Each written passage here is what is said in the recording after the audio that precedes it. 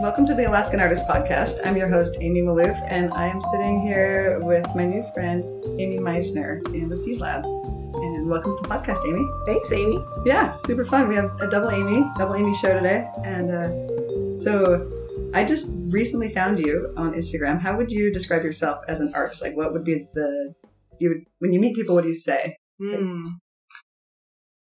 I usually say I'm an artist with a craft-based practice. Okay. And then that just throws them and they don't know what I'm talking about. They just stare at you blankly.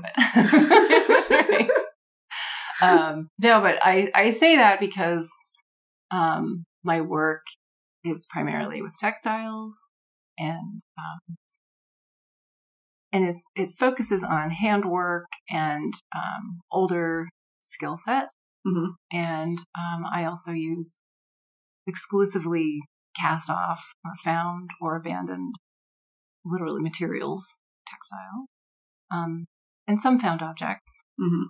But I think my connection to materials and the skill set that I bring to working with those materials is really infused in the realm of craft. Okay. So very process-oriented. Process-oriented, but I think relationship-oriented too. So, thinking about where things come from, who made them. Like my work does not exist without the work of other women, mm-hmm. really. The textiles that I use are domestic textiles that come from the home. So lots of embroideries and lots of crochet and things that were made during a time when women were making these things to make their homes beautiful, and they had time. Specifically, the work that my family did in Scandinavia. This was work that was very much part of home life and farm life, and this is the work that women did at the end of the day when all the other chores were done. So not only was it very skill-based and intended to be beautiful, but I think it brought a lot of pleasure. Yeah. To do that. Yeah. It was like kind of like a reprieve. Yeah, meditative mm-hmm. practice almost. And, yeah. Okay. How did you get into what you're doing? So my background is in textiles. I have an undergraduate degree in textile and apparel merchandising. And also an undergraduate degree in art. And I wanted to go into, I did go into fashion design. I wanted to go to Parsons to get a degree in fashion design. Okay. But that was not something that my parents could afford, and it was not something that was in Stars. And so what I did at the local university where I went to school in Reno was build my own program. And I had some really amazing professors in the honors program who were willing to let me mess around and do a lot of independent studies. And so I ended up with these two degrees. And they had a textiles degree in Reno? It was textile and apparel merchandising. So it was, so I was looking at science of textiles. So there was that arm of it, but then there was also history of fashion. So there was that component of it. So I spent a lot of time slinking around the costume department. Yeah. And working on a lot of theater productions, which was awesome. But mainly I worked all through undergrad, and it was that first job that was,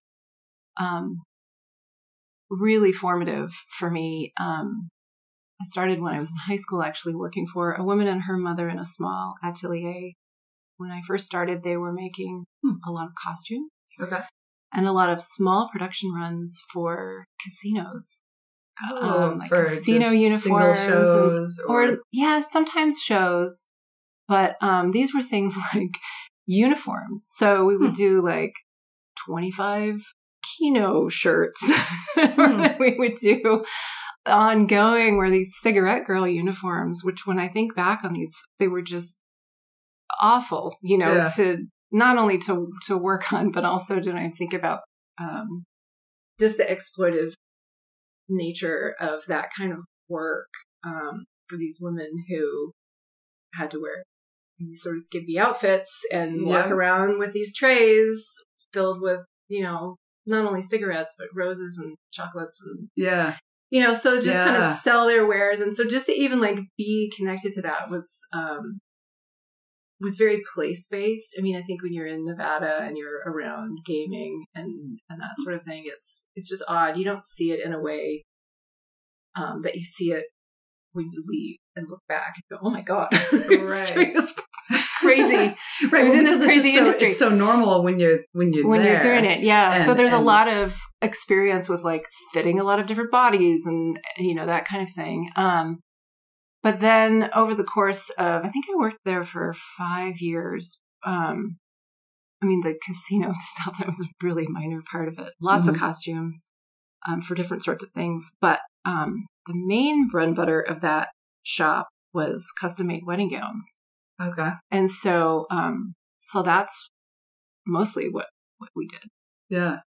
And every once in a while we get a cigarette girl uniform that needed repair. Yeah. One would swing back through and be like, oh, this pink thing again. Yeah. Let me just restitch all this trim back on. I made a lot of wedding gowns. And then when my husband was accepted to grad school, we moved to Canada, and he went to UBC, which is in Vancouver. And I did not have work authorization for a while. I'd submitted my paperwork, but it was a long process. So I ended up getting a job working under the table in a small factory. And my job at that time was to sit in the back room and sew on metal shank buttons, because the button machine couldn't handle the metal buttons. It would break the needles. Yeah. So they needed somebody to sit and just sew them all. And so I remember the first thing I did this job was arriving to a mountain, like a table covered in plaid, acrylic skirts that all needed buttons sewn on the waistband in the back. Right? Wow. Yeah. So I did that. Eventually I got work authorization. Eventually I got an actual job at that same place. But it was a small factory in a basement, and I was doing everything from sample sewing to sample cutting to production cutting. Eventually the pattern maker left and I became the pattern maker. Okay. So I was drafting patterns and grading patterns by hand. It was not done on the computer. I mean, there were operations that were doing this work on the computer, but we were so small that it wasn't. So you guys were using we did it all by hand.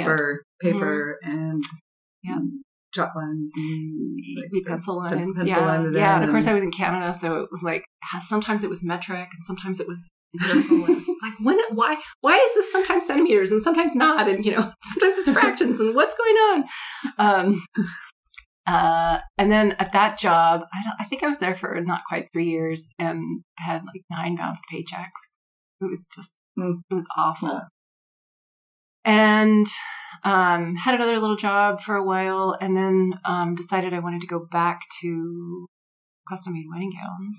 And so the last job that I had there was in another smaller atelier, and I had a boss who was from Manila, and he was an incredible tailor, just phenomenal. Yeah. And just knew fit and fabric and draping and everything. It was how to cut. And when I say cut, it's, that sounds like just cut using scissors, but cutting means cutting out the piece to give to the seamstress so that she can put it together. So everything has to fit for her sake, but everything also has to fit the body of whatever client you're working with. So cutting means more than just cutting the fabric, right? It means doing the pattern work, doing the fitting, and when you're dealing with the high-end fabrics that we were building the entire thing, and then she puts it together. And then passing it off to the seamstress. Yeah. And then jumping on the machine when you need to, which was every day. And so, but yeah, being able to work with clients who came expecting a certain kind of experience to have a custom-made wedding gown in that shop. Which is pretty much, they're coming in because they want it to be perfect. Yeah. And so you have to fit their body. Yeah. There's a lot but that can you go also wrong. have to fit their mind. Mm-hmm. And they don't necessarily know how to express what the picture in their head is. Exactly. And even if they had a picture, right? Even if they ripped a picture out of a magazine and say, I want this, like one that sticks in my mind, which I just find so funny. This client brought in a photo out of a magazine, and it was like a woman on a horse. It was a black and white grainy photo from a magazine, very stylized, very artistic, lovely, right? Beautiful, right? Yeah. Sort of wearing a wedding gown, maybe, but had, like rubber boots on the back of a horse. She's like, this is the dress I want. That's what I want. And I'm just like I cannot even tell what I'm looking at. I see a horse. I see some boots. And a giant bouquet of like wheat. Yeah. In her arms. So much more information. But what she wanted was a feeling. Yeah. She wanted to feel like that when she wore this dress. Yeah. She didn't want the dress. She wanted the feeling. Yeah. So, wow. So there was a lot of mind reading that work. Yeah. Which sounds really engaging to try to figure out what that is. Yes. And it was also, it's like, wow. It was engaging, and it was satisfying in a lot of different ways. And it was also really heartbreaking. And so in the same way that I saw a lot of waste in the first job that I had, that mountain of acrylic skirts, how many acrylic skirts does the world need, really? Right. And so, but we need this image. Right, exactly. And that, the term fast fashion hadn't really come to, sort of mainstream, culture at that point. This would have been in 93, I guess, when I had that first job. I don't think we were talking about that. In my mind, though, I thought of it as disposable fashion. Mm-hmm. And because it was disposable, it was lots of lines that we were producing every year, and things getting returned, things getting sometimes remade and sent back out. I remember putting a bunch of sleeves on some sleeveless rompers one time, and kind of changing it so that we could resell them to another client. But that was super time consuming work, and it's not the kind of work that a factory normally does. No, it's so much quicker and easier to just build it from scratch. Build it all over again. So that was sort of a rare occurrence, but even in the custom wedding gown industry, there were clients who had no understanding about the amount of effort, the amount of labor that went into their dress. Right. So they would just show up and it would be ready or not ready yet, or whatever stage we were in. Mm-hmm. And but I remember one dress coming back. I don't even think the client brought it back. I think her mother brought it back after the wedding because she was now on her honeymoon or whatever. And the garment bag that she brought it back in was one of those clear ones with the zipper up the side. Okay. And the whole thing was steaming. Wet, okay. when you see condensation on the inside of a clear bag, what's happening here? And the mom explained that, her daughter just had this great photo opportunity and jumped into the Hotel Vancouver's fountain in her dress, which was, meters and meters and meters of silk potosoie, and here it's ruined. Yeah. Because you made this choice. Yeah. But, and the mom was like, well, you can get it ready though, so that we can have it boxed and, so her daughter can wear it or so we can save it for her daughter. Yeah. She's like, can you fix it? Let's just fix it. And so, we fixed it. We ripped off the entire skirt and replaced all the fabric and sent it down the road and threw it all away. The bottom, the whole skirt of this dress was totally ruined. So and we did it with a smile and maybe charged her, maybe didn't. I don't remember. Right. But that part of it wasn't even important, you know, at that point. And that I sort of have this memory of that being, sort of beginning of the end. Yeah. So what did that for me do for you? Like what that did something in you? Like what was that? I mean, I think what it did was it really catalyzed the lack of understanding in terms of, the exploitative nature of labor. Mm-hmm. Right? Especially and materials. And materials, right? Which is extractive, right? Mm-hmm. Comes from somewhere. Mm-hmm. Doesn't just arrive. Yeah. And so matter can neither be created nor destroyed. Like that is you're taking it and using it for it comes from somewhere and it doesn't just go away. Mm-hmm. So I think at that point in my life, I was in my late 20s. And I think I was blaming myself, for I couldn't handle it. I couldn't handle the pace. I couldn't handle the workload. And, I put it on myself, like clearly, right? But, decades away, I look back now and I realize like, no, like you shouldn't have had to handle it. You shouldn't have had to continue working in, conditions that were not beneficial and not helpful and not healthy for you as a person. You needed to grow and be the best person you could be. Yeah. And there were other things happening at that job too. It wasn't just the clients, it was also the atmosphere itself. But it was time to move on. Yeah. Like it wasn't aligned with what you wanted to be. No, and how you wanted to be spending your time. And really what I loved doing, like the reason why I even wanted to go into the garment industry in the first place was that I loved to sew. Yeah. Right? And I didn't love it anymore. Yeah. And I didn't love it for a long time. Sort of like, well, we moved here, and so when I say here is Alaska. And that was in 2000.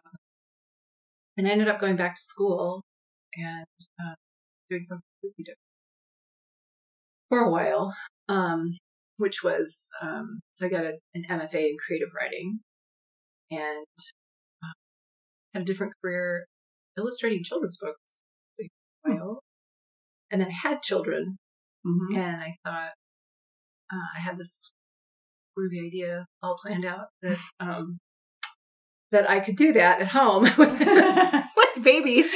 And the first baby cried for like the first 9 months. Didn't stop crying. He just was like a really high need infant. And I think like a lot of creative women in particular, women in the arts, women in design, it is difficult to maintain that kind of practice and be a parent. Yeah. Be, whatever mother you envision is usually not how it plays out. Yeah. Yeah. It's tough. People don't. They think that you can, well, I did. I thought that I could get a degree in art and then make a lot of amazing work while I raised my kids. Yeah. And you can during nap time if both children are sleeping and if you don't need a nap yourself or if you don't just need to stare at the wall for 7 hours. But like I didn't really start making work again until my youngest was in second grade, because the first 2 years of once he went to school, I just needed to do nothing. Yeah. I didn't start being productive for a while. It took I think a total of 9 years from when I started having kids to when I felt like I was engaged again with my career. Yeah, I think you lose took a lot. Your sense of self too. And, and I know I survived. Long story, long path to where I ended up, which was returned to textile as a medium. Yeah. So how did you come back to textiles? So you did some writing, illustration. And I was doing some illustrating. Could not do either of those things well with children. But circling back to so that brings me back to this long story that brings me back to returning to textiles as something that I could do in the form of handwork in particular with small children. Yeah. And that brought me to, I think, a greater understanding of the women in my family, particularly on my mother's side of the family, who they are all in Sweden. Okay. My grandmother and aunts and great grandmother. It helped me understand why they did the work they did and why it brought them joy. And I think it was because they could do that work with small children. You can be interrupted and come back to it, and it's not. You cannot be interrupted in the middle of a painting. It's very difficult to come back around to whatever thought you had on the page if you were writing. Re-engage that part of your brain after you've changed a poopy diaper or whatever. Help somebody in some way. Answered the crisis that needed it. You found the cats. Yeah, exactly. Like all the things that could happen. Yes. Yeah, I tried to fit welding into raising small children. Oh, yeah. And my kids would like peek in the garage and see if there was blue light coming out of the garage to know if they could come in and check and ask mom a question. Right. And if there wasn't the glow of blue light, they'd be like, okay, I think, but they'd come in like holding their hands kind of in front of their eyes because they weren't sure if they were going to get blasted. Yeah. And like, it was not conducive for raising small children. It was quite a bad combination, but in my mind, in my 19-year-old mind, I was like, oh yeah, I can totally fit that into parenting. Nope. Yeah. And, it's hard enough with needles and scissors. Yeah. But yeah. So how old were your kids when you were like, okay, this one is. Yeah. I think my daughter was probably 2. Okay. And my son was around 4. Yeah. Okay. And that's super cool to be able to hold both those things at the same time. Not well. No? Well, no? I think, I just had the really amazing opportunity to show with 6 other artist mothers in Homer. Cool. In December. We put together a show called Mother. And so all 7 of us make work that is either emerges from or in response to motherhood. Cool. Which doesn't get a lot of... It's not a sexy topic, right? Not real sexy. No. But it's really raw and it's real. And so I'm excited that we will be able to show a variation of that exhibit in Fairbanks next. Okay. In September. Cool. And then, hopefully we get it here in Anchorage. Yeah. That's something. Yeah. Yeah. It's been really great to, and of course, like busy moms, we have a Zoom schedule. We have like spreadsheets. We have a shared drive. We have, shared writing projects and shared, it's been really cool and refreshing to work with other women who do not have a lot of time. Yeah. But who are super focused. Yeah, and I bet. That's where you get amazing results working with mothers. And my kids are the oldest. There's another mom named Meissner Callahan-Fried who also has a teenager. But the others, the other ones are younger. I think the youngest one's maybe 3 or oh, cool. In it. So that's been ongoing, which has been great in terms of fulfilling part of a community that can be hard here. It can be, yeah. I would love to be able to connect with a group like that. I've connected with a lot of people a lot of artists that are just kind of they're single and they're able to do this thing and it's awesome. And I'm fitting it into the cracks and into the because even you were saying earlier, kids, adults, right? They're older, but they still need you. Yeah, in a different way. I talked to my daughter twice today already. You know, we're still doing stuff. Yeah, She's in and California, it's an intense need. Because when they do call, you're like, there's a reason here. The stakes are high. Yes. Yeah. And you don't know what's happening on the other end of the phone. And it can be like really good news, really bad news, or anywhere in between, or they need advice. Like that's kind of the cool phase we're in. Like she'll call and she'll be like, hey, I want your opinion. I'm like, oh, and like my heart just like, really? Me? Oh, I should have recorded that. That was amazing. I mean, she always asks, but she actually, we have a really close relationship. But you know, as a parent, you always wonder, like, what if the kids don't want, you know, kids, they're their own people. Yeah. They're their own people and they don't have to stick around. Yeah. And it's beautiful when they do. Yeah. But, you hope for it's that. a gift. Sure. But yeah, so it's a different phase that I'm in, but yeah. Yeah. So I guess that started in about 2010. Okay. When And what did you start making? Like, were you? I was working in the quilt form. Okay. Yeah, sort of 2-dimensional wall work. Okay. And that still feels like an interesting form to work in. I work in it a lot. Mm-hmm. And also work with kind of objects. So usually when I work with objects, they're smaller and handheld, and I work on them at different times of the year. So usually over the summer. Okay. Because they're portable. Okay. And so I don't work in my studio that much in the summer. I want to be in there. I want to be outside or going places or whatever. Something that you can bring with you. Mm-hmm. Or I just want to sit on my deck. Yeah. In the sun. Right? Just if it's one of those 20 days that we have that's sunny. I'm not going to go sit in my studio. So I try Mm-hmm. to plan out either having some kind of piecework or some kind of portable work that, you know, that I don't need to have the machine for. Okay. Yeah. Yeah. And they like hand stitching or hand. Yeah. Yeah. It might be like last summer, I did have a large piece that I was working on, but it was all handwork. And so, yeah, it was just super portable in that way. And I just would haul it around and. That's fun. That's kind of fun because then you get when you think back, when you probably look back at it and you're like, oh yeah, that piece, that section was here. That section was made over here. This was those deck afternoons that were. Yeah.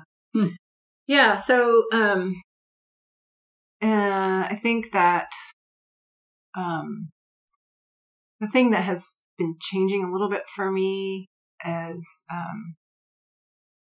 more and more looking at social practice and how that fits in or balances that solitary studio practice. And so the way that I engage with community in that kind of work is through teaching the craft of repair, which is really important to me. So it utilizes the garment construction skills that I had seemingly since I was 9, I think, was when I made my first garment on a sewing machine. What was it? Oh, it was this 2-piece shirt. It was cotton. It had a boat neck and like a boat neck. A boat neck is sort of like a straight.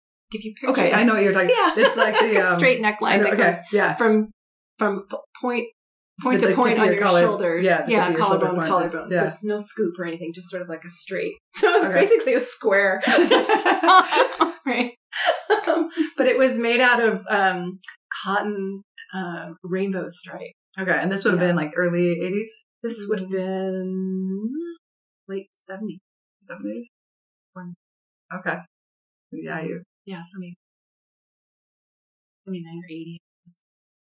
In my mind, I wanted it to be neon, so I was hoping. No, it was actually very pastel. It was pastel rainbow. Okay. Yeah. So not like a vibrant rainbow, but pastel rainbow. Yeah. So. Nice. Yeah.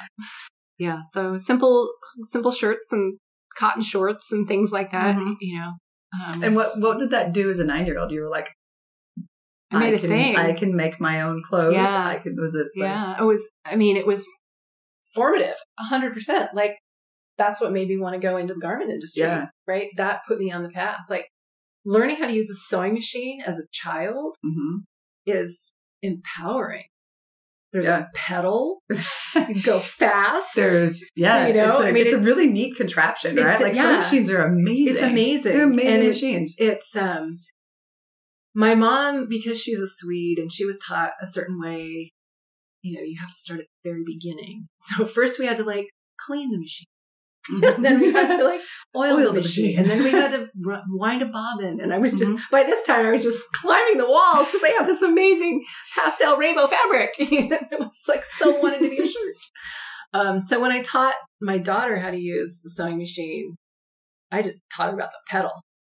Just make a line. Just go. Just sew a line. Skip that other stuff. Don't even worry about that other stuff. This is just how to drive this. Yeah, just drive. Yeah. And I have a domestic. She has no idea how blissful that was. She has no idea. Skipped all the labor that she missed. The backstory that she just got to skip to. The boring maintenance of the machine. Which is important too. My mom taught me the same way. I had to wind the bobbin. I had to oil it. Everything it took like 20 minutes to get this thing set up. And I'm like, really? This is not. So then I'd sew when she wasn't around because I didn't have to follow the rules. I could cut the corners and I didn't have to like, she's very rule oriented and I'm not, I'm like, I'm more speed oriented. I'm just like, I want to do the thing. Yeah. Well, and I think too, like, that's how my mom was raised by her grandparents. And so, if you took a shortcut that turned into a mistake, then you wasted the fabric. Or my mom also used to talk about like her sewing teachers. So she used to say this thing to me when she was teaching me how to embroider, for example. Well, if your teacher saw the back of this, she would make you take it out. Yeah. And I remember that being like super confusing to me because I think, but you're my teacher. So are you making me take it out? Or do I have to take it out? Do I have to She's like, just don't show this imaginary. Like this imaginary teacher. Imaginary teacher. Well, which was very real to her because that's how she was taught. And so if it wasn't her teacher, it was her grandmother or it was her aunt or it was someone who, you know, was very stern about that kind of work. And there were reasons why you did things in certain steps. Either because it lent itself to a certain kind of strength or longevity, or you were able to undo it easily and redo it because that was an era where clothes were being remade over, right? Yeah. So my mom remembers wearing versions of clothes that had belonged to her aunts and they took the whole thing apart and they remade it for her. But if they had cut into the fabric in a certain way or not done the seam allowances in a certain way, then they wouldn't have been able to do that. Right. And so I think that there is a reason why, you know, it's like it's coming from some place. And I think it's good every once in a while to remember that and kind of check myself because we do get impatient. Yeah. Right. And we're so accustomed to the speed of things. Which I don't think as a society has really put us in a very good place. No, there's some trickle downs to that. It's a bit problematic. Yeah.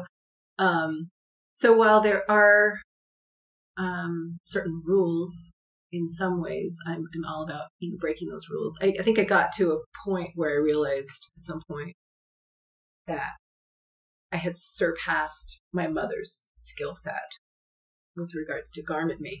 Okay. Right. Yeah. And understanding how things were put together because she was very much about following the pattern, like a commercial pattern that you buy in a fabric store, which has a certain way of fitting, which isn't great, you know, and, but I remember understanding why it didn't fit well, like a commercial pattern. You'd spend enough time in there that you understood either in the industry or enough time, you know, making things on my own. Or with fabrics that she wouldn't touch in a million years. You know, I think I was in high school and I wanted to make a prom dress. And I came home with this bolt of, I think it was just acetate lining fabric. I mean, I think the lady at the store was like, oh, I'll be happy to get rid of this. Here, let me give you this huge steep discount on like 10 yards of this stuff, right? I'm like, great. Because Mom, I'm going to make a prom dress. Like, I left the house. I was going to go shopping for a prom dress with another friend. Came home with a bolt of fabric and then a pattern, I'm going to make it. And she looked at me and she said, I probably can't help you. Yeah. You're on your own. You're on your own. And that was, I think I was probably 15 or, when I realized like, oh, okay. And this is me. I am on my own. Yeah. On this one. And then did you make the prom dress? Oh, yeah. And then how was it? It was amazing. That's rad. Yeah. Yeah. So your brain works like your brain would totally yours is a 3D brain. You transition from 2D to 3D, which is like I have a 3D brain as a sculptor, but I don't do a lot of transition from 2D to 3D. Like, cause you're taking a 2-dimensional thing and you're making it three-dimensional. And you're using fabric. There's not a lot of structure. You can't cheat.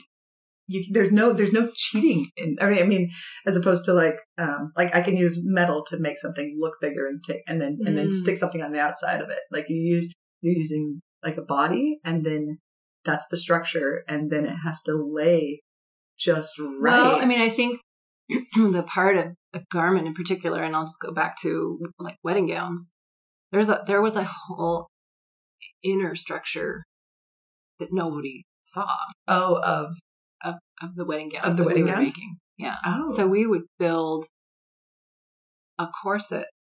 Okay. And then hang the wedding dress on the corset. You never saw the corset. Okay. Okay. Yeah. Okay. So and it was would be the intense inner work. structure. Yeah. We spent the majority of the time working on that corset. Okay. And like building the corset as the armature essentially of the. Yeah. Oh, and then, the dress hung on that. So yeah, I mean, there's a lot to working with different types of fabrics for the outside, and ways that, a silk charmeuse would hang differently than a silk pot de soie would hang differently than crepe and, that sort of thing. I don't know any of these words. It's amazing. I mean, I feel like, wow, I haven't even held silk pot de soie in decades, right? It's not something you go over to a fabric store and just buy. Just go get it. At least here in Alaska, carry right? it around. Yeah, no. And those things that material, like the embodied knowledge, right, of the materials and the making and the understanding of what was about to happen before it happened. I don't think it's gone, right? You don't ever lose it 100%, but I'm definitely rusty. If I were to jump back right into it, it'd be like, whoa, yeah. Hang on, it's 30 years on or whatever. Yeah.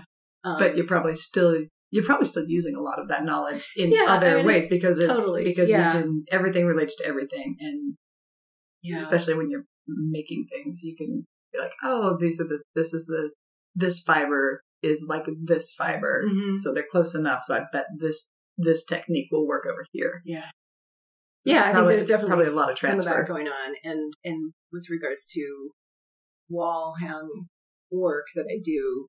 A lot of it has an inner structure that you don't see. Yeah. And I use techniques that when I build I'll just call it a quilt, for example, just as a catch-all, because I don't think of them as quilts necessarily. Well, because they're not being used as quilts. They're not, yeah, I mean, and it's not even so much a use component. I mean, it's a quilt. The form of the quilt, I think, is more interesting to me than the use of the quilt, right? So the form to me indicates something that is comforting and nurturing, and something that is made with love, usually, and a lot of labor and a lot of just skills that are often passed down from one generation to another. And so working in that form is a way of kind of tapping into some of those feelings while I'm making it, but also I think for the viewer, it's also a way of referencing the body, just in terms of size. And so a lot of the things that hang on the wall that I work on would wrap a child, they're that size. That size, okay. I do make some bigger things, but most of them are child sized, or crib size even. Yeah. And so I'm kind of using that, the form and all the connotation that comes along with that form, to start thinking about conceptually how to push against those feelings and maybe introduce things that are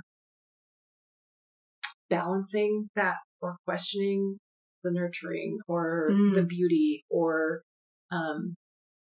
sort of balancing the dark with the light. Right? Okay. So And is that how do you?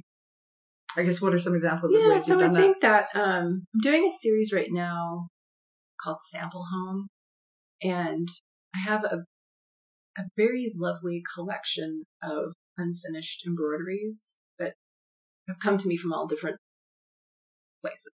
Do people give you fabric when they find out what you do? They have They're a like, thing. hey, They don't know what to do with it. I have all these things. They're in my, I've been storing them and I don't want to throw them away. Yeah. That's always. I don't want to throw them away. Yeah. They feel like they have value, but I'm not using them. Yeah. Or I actually have a thing that I don't know what to do. Or so-and-so made throw it away. and I don't want to throw it away. Like Yeah. I think inherently we understand that time, if nothing else, we understand the labor infused in something, whether or not we think it's like how long it would take to do 12 stitches. That's going to take time, right? Like that takes time, and that is done by a needle. And especially if you know the person too, right? Yeah. So I've definitely crowdsourced, done a project in the past where I crowdsourced vintage linens from all over the world. People sent me boxes of things, and we were like happy to spend like $80 to ship a box to Alaska, because it made them feel like completely relieved. With your take, yeah, like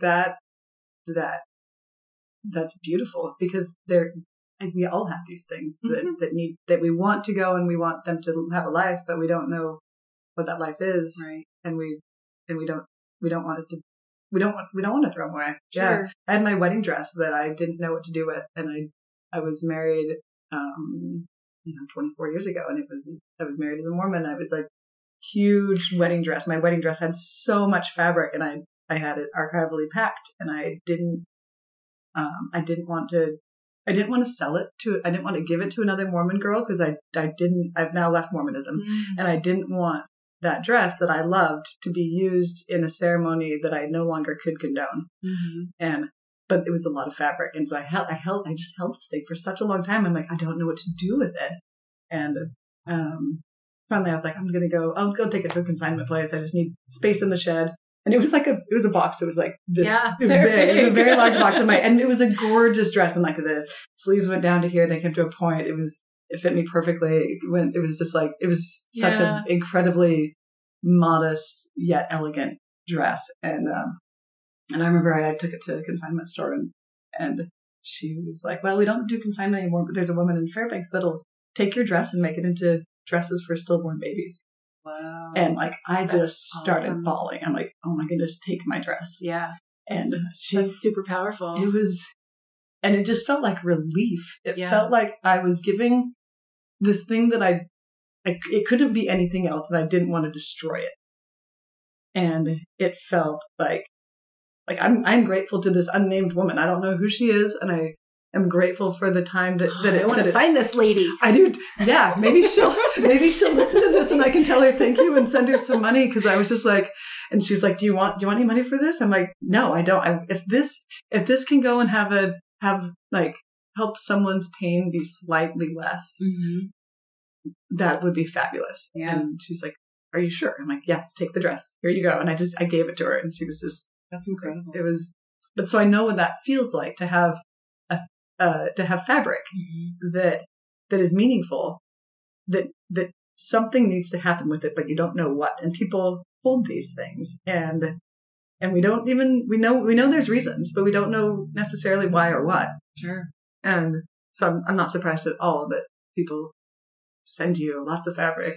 Yeah. And with stories attached. And sometimes the stories are not attached, right? And so I think but they're in there still. They're in there. They're like embedded, right? There's that residue of time and labor and intention and hope. Like, why else would you sit down and cross stitch, I don't know, a teddy bear or a house or a whatever the image was, pastoral right? image is, right?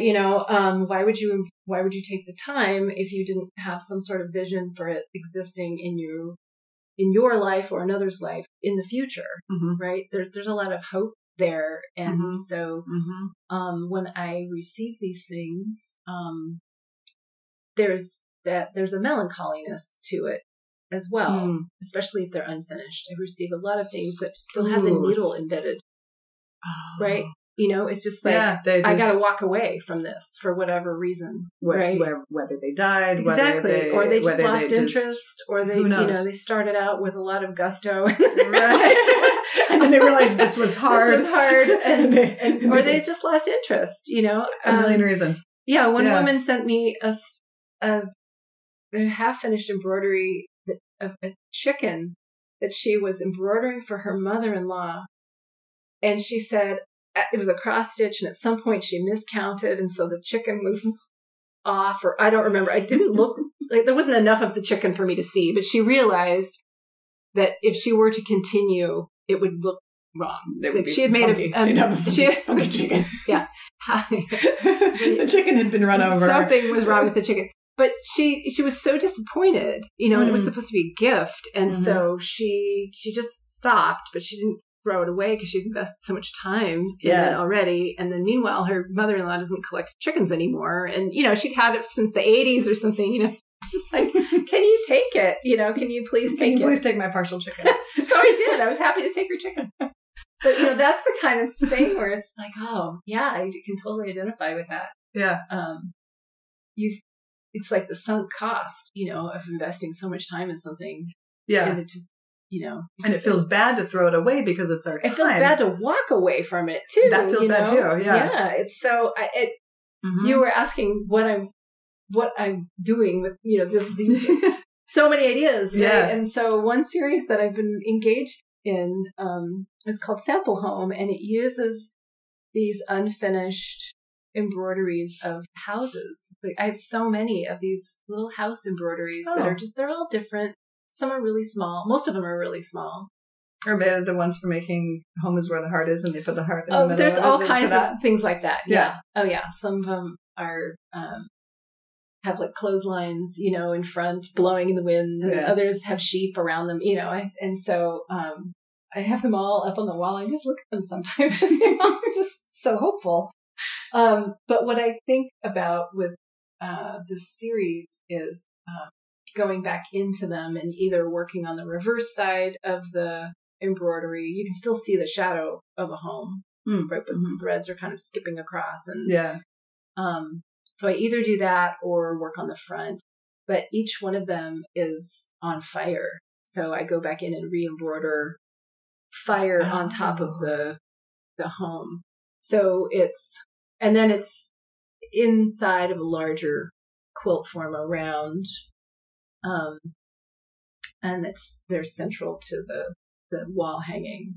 Cool. And so the idea of the sampler, right? This was kind of work that this is how young women learned how to embroider, how to make stitches, how to make it perfect, right? Was to make these samplers. And so the idea of it being a sample, is where that idea sort of is rooted in, but then also thinking about ideas of perfection, right? And the little houses that come in an embroidery kit are about as perfect a little house. When you think of house, that's what you're thinking of, right? It's just like got a pitched roof and a little chimney and little windows and often a little tree on the side. And so they were made in a home, probably, right? Someone made it while in their home, but was their home perfect?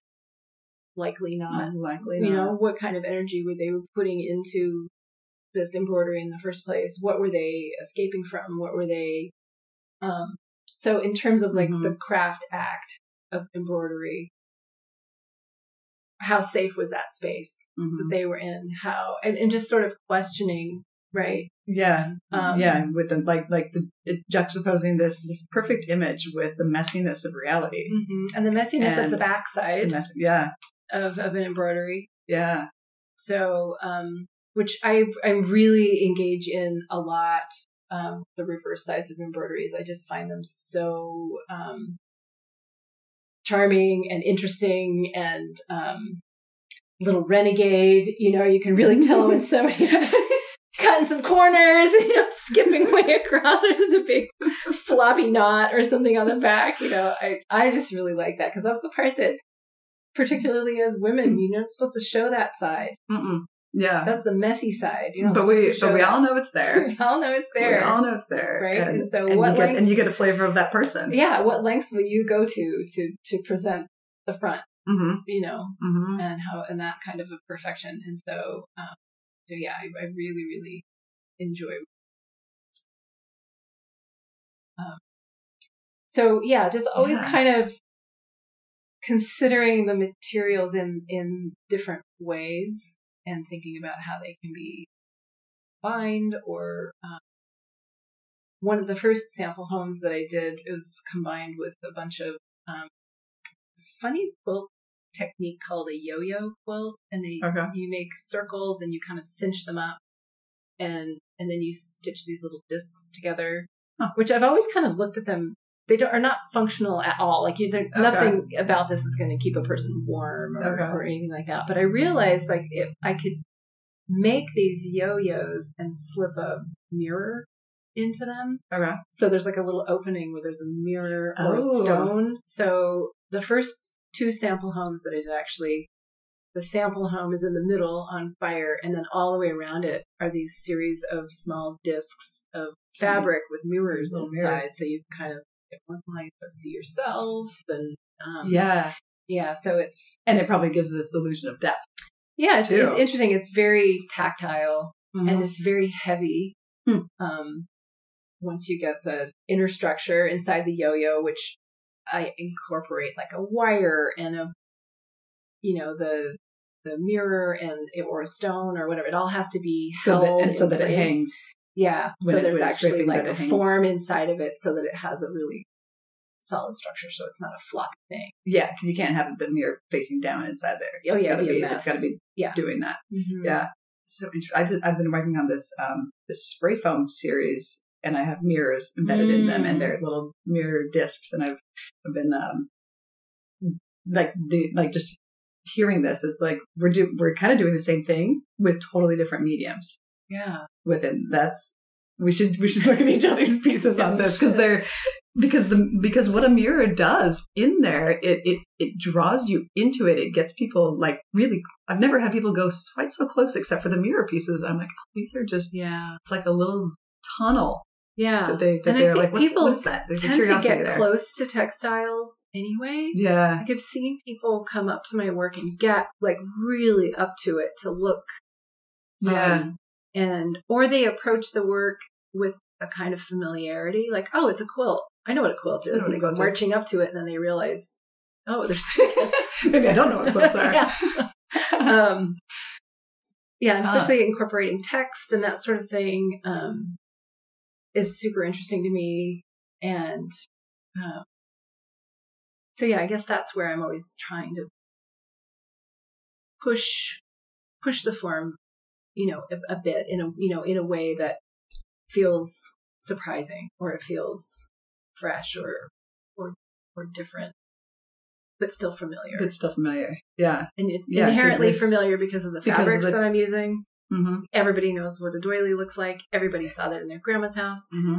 And the thing that I find, I think I don't live with doilies. My husband's an architect. He would not. It's a doily-free dwelling. It's a doily-free zone. But check your doily at the door. Exactly, this is how it is here. What I appreciate about them, and I've spent a lot of my life not appreciating them, because mm-hmm. this is what my mormor in Sweden would send us for our birthdays always. And when you're 14 and you got a doily in the mail from Sweden, it's not your first choice. Mm-hmm. But what I understand about them now, not only was it her way of showing affection mm-hmm. through her labor, mm-hmm. really, she had a difficult time.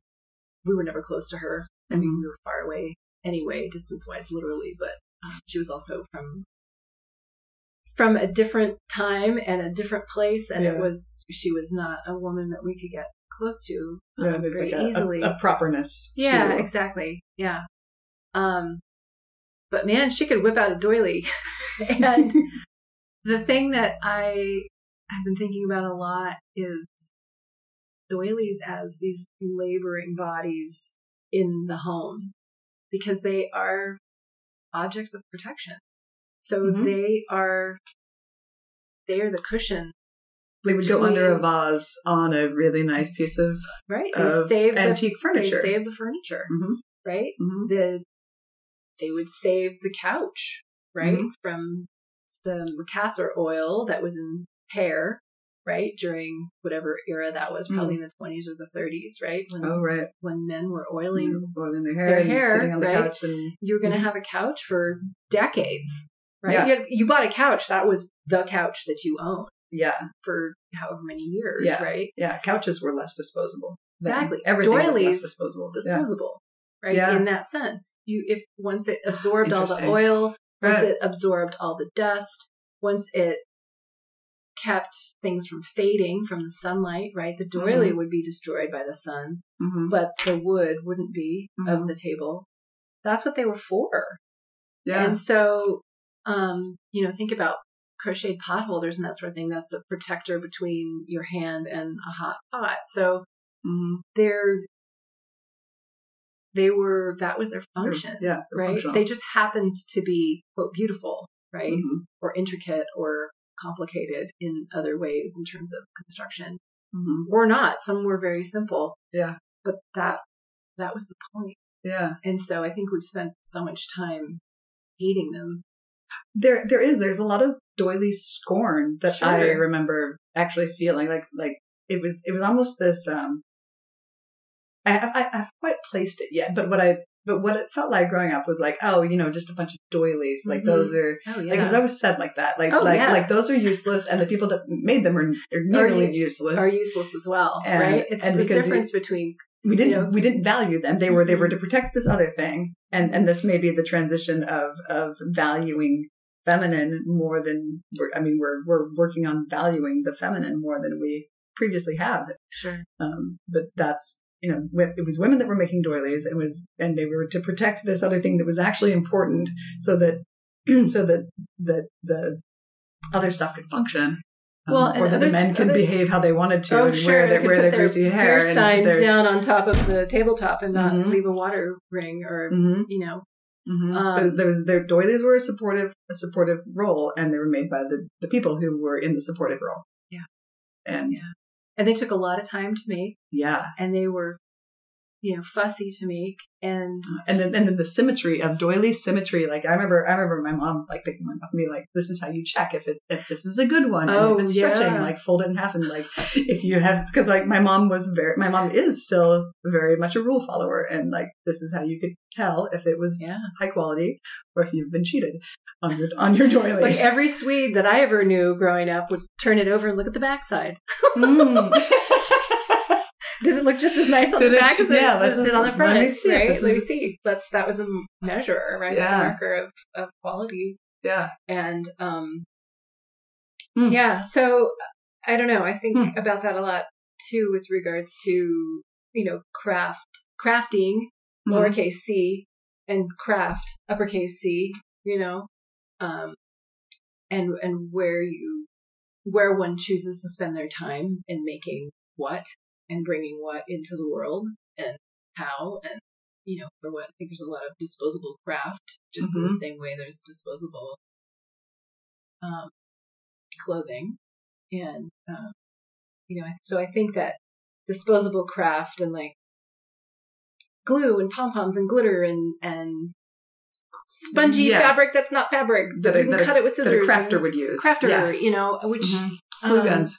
Glue guns. Man, there's a time and place for a glue gun, though. There sure is. It's sure. I have a glue gun myself. And, it's when you've got to do a project with 50 kids and you have no money, I think the first place people think of is like, go to Michael's and get a bunch of stuff, right? I'm more inclined to like go to the thrift store and get some clothes that we can all cut up. So, which is more environmentally responsible, like by a landslide. Right, I know. Yeah. Yeah. I think about the environmental irresponsibility of craft supplies, and it just, I think of it in terms of fast craft and glitter, and where glitter ends up. And, yeah. I was just watching a thing about the importance of not washing glitter down the drain. Yeah. And it ends up in the ocean. It's microplastics that we're now adding to our water system. And if you ever use shampoo that has like a sheen to it. Oh, that's going to be glitter too. Really super fun glitter. Dirty. Mm-hmm. Okay, go back to, if you will. Before we got off topic. I love this. This is so fun. Go back to Big C, Little C, if you don't mind. Big C craft and Little C crafting. I think what's happening is it's doing the same thing in terms of a divide as art and craft, right? There's always a hierarchy. Somebody's always doing something better. Yeah, we're adding a layer of right? Judgment. This is worth more. This is worth less. Yeah, this is worth more. This is worth less. And so like we were just saying, there's definitely a time and a place for a hot glue gun, and for a lot of kiddos, especially, like fast craft supplies are their entry point. That's all they're going to get. Yeah. Like it's usually the first time they've put two things together. Exactly. And some glue was probably involved, and, they needed to learn how to use some scissors, and use some scissors on some kind of foamy fabric is probably a lot easier for them than to use it on actual fabric or, some sort of foamy material versus actual material. Yeah. It's forgiving. And so, so there's a forgivingness, and you got to start somewhere. And, so I think that, craft gets lumped together, like the concept of craft, capital C, gets lumped together with crafting. So, it's unfortunately the same word. It is the same word, but they're very different. They're very different things. And then there's, and I guess one of the ways, so craftsmanship is also I end up using that one a lot to distinguish. Yeah. Because partly because it's a different word. But so that one's in there too.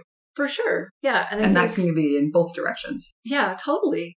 Craftsmanship, you can have craftsmanship in crafting. You can be really good at a hot glue gun. Yep. Yeah. You can have really tidy edges with your crafting materials and really good attention to detail, and how you can have high craftsmanship in your crafting, and you can have high craftsmanship in your craft. You can have high craftsmanship in your art. Yeah, and you can have low craftsmanship in your art, and that could be your deal. That can be part of the style. Yeah, right. You can also have something that's called sloppy craft, right? Which is something that came about as a term. I want to say in like early 2000s. There's a book out called Sloppy Craft. Okay. Just kind of looking at ceramics, where the glaze is like, it looks like this, kind of looks like this. It's not, not, craftsmanship is not the point in terms of what we think of as craftsmanship. The point is experimenting with the materials and experimenting with the forms and maybe there's speed involved, and there's a whole other, lots of theories on sloppy craft. But, so I mean, I think within each genre, there are these hierarchical components, and even within the fine art world, there's the acrylic painters, but then there's the oil, and then there's the watercolor painters. I mean, wherever they fall, right? There's always some kind of status that's happening. There always is. It's just silly. It's silly and really important. Kind of. I don't know. I guess what's really important is who gets to decide. Right? Right. And the only reason why that's important is because it leaves so many people out. And for years, people who worked in craft, whether it was textiles, ceramics, metal, glass, woodworking, ceramics, woodworking. Mm-hmm. Yeah. So we're in like a completely different category than painters. Mm-hmm. When really in the beginning, the painters were lumped together with all the other artisans, right? Go and build a cathedral, and the painters were brought in at the last minute to paint the walls. To add the thing to the surface. Right? Uh-huh. And it wasn't until, the church was like, oh, hang on, we can really capitalize on this imagery and really get our message to the people mm-hmm. through painting. Mm-hmm. And people really respond to this. And then there was the split, right? Yeah, because all the other craftsmen were now supporting the painter. So then there's a hierarchy. Right. And craft also, craft incorporates the body, right? It's so physical. Oh. Mm-hmm. Right? Painting is the mind, mm-hmm. right? So it's conceptual. Mm-hmm. And I think that's also the other split, right? That happened kind of right around the same time. And so, and there's a reality to the craft. Like you're working with the materials, and the materials are not pretending to be something else. The materials are being what they are. Mm-hmm. They're not where as soon as you go into like painting that unless it's just a non-objective painting, but as soon as you're trying to make paint look like a tree, now you're in the realms of conceptual work. So like but up until that line, the material gets to be what that material is. It gets to be about what it is actually made of. Yeah. So there's a reality that then moves once you cross that threshold. And even so much with like making little houses out of bread, that reality has been jumped.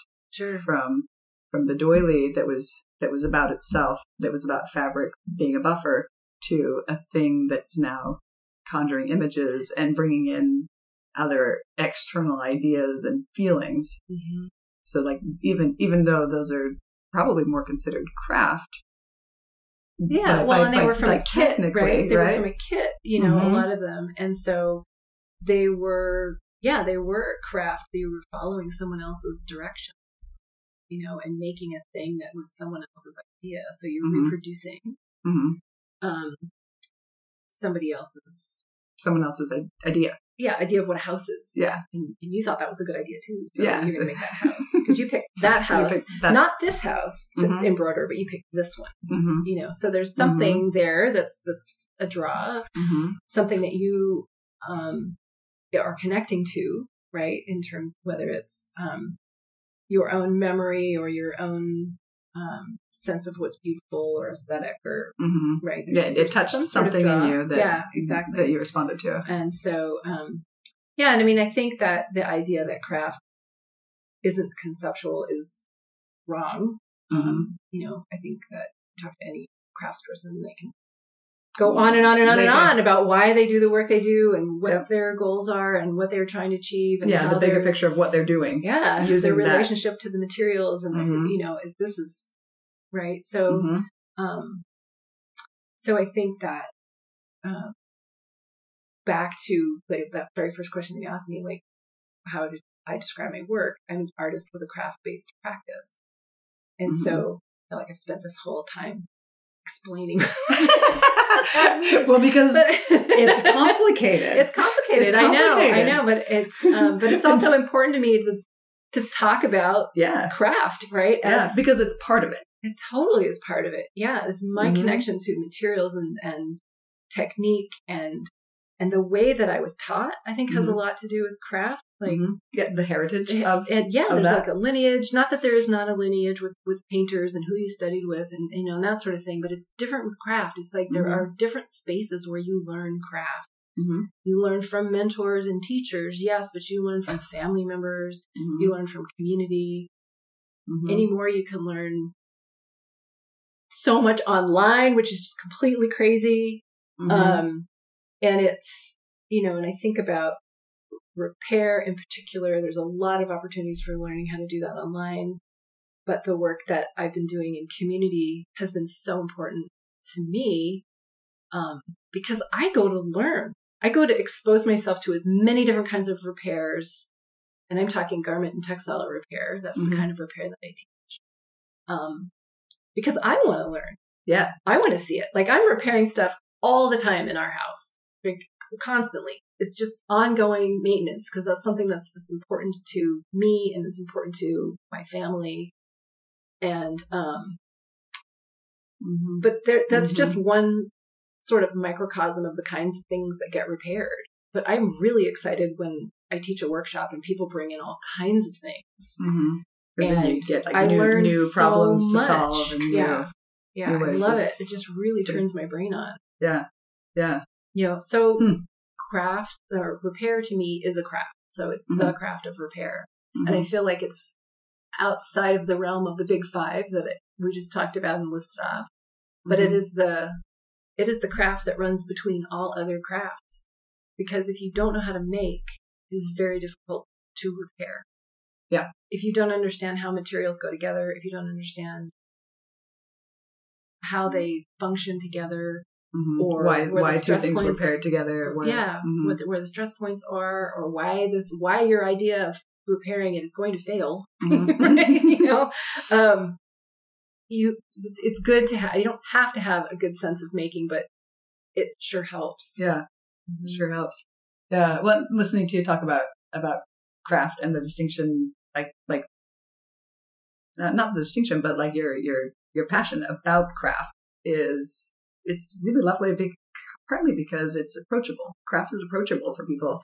Yeah. When I ask someone if they're an artist, then it's always an interesting question. Like, when did you realize you were an artist, or are you an artist? Like that title is terrifying for a lot of people. Yeah, it's kind of nebulous, right? Yeah, because what society thinks of you. You're saying, you're proclaiming I'm an artist, which means a lot of things. It's a big one to decide that I'm going to put this artist coat on, and if you're a craftsperson, you've got some proof, right? In a way, you can throw a pot, you can weld a railing, you can sew a garment, and how well you do that thing is obvious, right? Not always. Like if you don't have a super trained eye, maybe you miss it. But if your pot is not centered, it's you're going to be visibly. It's not going to, it's going to be wobbly or whatever. Yeah, it's going to tell you. If the garment isn't made well, it's not going to fit, or it's going to fall apart. And let's not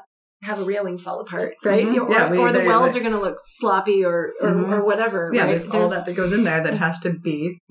It has to be up to a standard of craftsmanship. Right. And it's a little bit more recognizable in terms of what we live with every day and what we use and how it feels when we use it. I have, I prefer to have coffee in the morning out of a hand-thrown mug. Yeah. Because it feels a certain way. It feels really good. And there's one in particular that I really like to use every day. Yeah. And when it breaks, I'll be really sad. Yeah. And I think the same with textiles and clothing. Like we are so intimate with that material, and it's become kind of a cliche when I hear people talk about working with fabric. It's like, oh, when you're born, you're wrapped in fabric, and when you die, you're wrapped in fabric. You sleep in fabric. I'm like, yes, we all live with fabric. The fabric of our lives. We all live with fabric. Yeah. But it doesn't actually mean that we know it. No, I was just about to say that. Thank you for bringing it up. Exactly. We don't know it in the way that our grandmothers knew it. Our grandmothers knew it. If they didn't know it by sight, if they didn't know quality by sight, then they knew it by feel. Because that was the first thing that I was taught, was like, you go into a fabric store and you start feeling the fabric. Yeah. And I'm a huge proponent of secondhand marketplace and buying clothes secondhand. And so it's very handy to know fabrics when you go into a situation like that. Yeah, because usually the label's gone. Label's gone. It's all smushed in there. It's dirty. Things, it's been, but man, I can see merino wool like across the room. That's a skill set. It's helpful. Cashmere. Oh, yeah. I know. Oh, yeah, no, that's cashmere. So that's something else. I mean, we could keep going on the quality of fabrics and how they're going downhill, but you mentioned cashmere, and I read recently it was in a Twitter thread, actually, of all things. It wasn't even an article or a paper. But somebody was asking why quality of cashmere sweater doesn't seem to be what it used to be. And if you've ever gotten a cashmere sweater, inexpensive. So I'm talking like $40 or $50, which you can get them. You wear them one time and they start pilling, right? They pill under the arms, like where you have any kind of motion or rubbing against itself. They start pilling, and whereas cashmere from 40 years ago, they still look brand new. They were well taken care of. So cashmere sweaters that are old are still in great shape. And the reason for this is because at one point in, I want to say like the early 2000s or so, the global marketplace for cashmere just started exploding. So cashmere comes from a goat. And so in, I guess, Mongolia, where these goats were, the goat population went from, like 5 million goats to like 20 million goats in a matter of like 10 years. Wow, because of demand. Because it's global demand. Of that, yeah. And so the animals are stressed because they're not getting enough nourishment, and they're just grazing everywhere and eating everything. And so just as any animal or human, if we don't have nourishment, it affects our bodies, it affects our hair. And so the actual staple of cashmere is not as long as it used to be. And it's more fragile. The staple, what is the staple referred to? So a staple is a fiber. The length of a fiber? Length of a fiber. So like a cotton staple is the length of the fiber. Same with cotton. Similar things are happening to cotton due to climate change. Oh. Certain cottons can't be grown in areas where they've always been grown because like there's water or whatever, changes, growing environmental conditions, changes, soil conditions, sorts of things. So, so the cotton staples are getting shorter and more fragile. Wow. And there's a lot of talk about like recycled cotton, recycled garments, and using recycled threads, and you can do that. But every time you recycle, let's say you have a cotton shirt, in order to recycle that fiber, you have to chop it up and then re-spin it. Okay, yeah. But now you've chopped up the fibers, so they're really shorter. And so now you have a weak yarn. Yeah. So it's the idea of recycling clothing is farcical. Yeah. It's farcical because not only that, what I just described was it's not even good in theory. No, because all our clothes are made of blends. So we can't. You can't separate a polyester nylon cashmere blend. Yeah, and then extract the cashmere only. Pull out that fiber. No, it's not. Yeah. It's not even possible. So I find like, there's a lot of greenwashing happening, in the garment industry, which I've been following. That's so I've always followed because I find it fascinating. I'm still really interested in that kind of thing. But it's like and it's almost used in a way to get. Like this is what, like with plastics, what was done. Most of the plastic recycling advertisement was funded by the oil companies because so that we would feel better about using our plastic because we thought it could be recycled. The reality is that's not the case. It's not even close to the case that we are getting like viable recycled plastic at the rate of that we think that we are, that we're putting it in the bins, but it's so that we keep consuming. They're using recycling as an excuse so that we'll keep consuming our initial products. Yeah, so we can feel better now. Yeah. It's not even a Band-Aid. No. It's just extra labor for somebody. It's just not even. It's really interesting. And so part of like coming full circle to making the choice to use the textiles that I use is so that I'm not generating more textiles. Like I'm not consuming new textiles, right? I'll use new things if I need to, if I have batting or something on the inside of something, that's new. But other than that, everything is either made from clothing or it's made from abandoned textiles or whatever I can get my hands on. Found objects, upcycled. Yeah, it's not new. Yeah. No, and that's just important to me as a human. If I'm That's going to put new things into the world, then they're at least going to be made from something that already had enough life.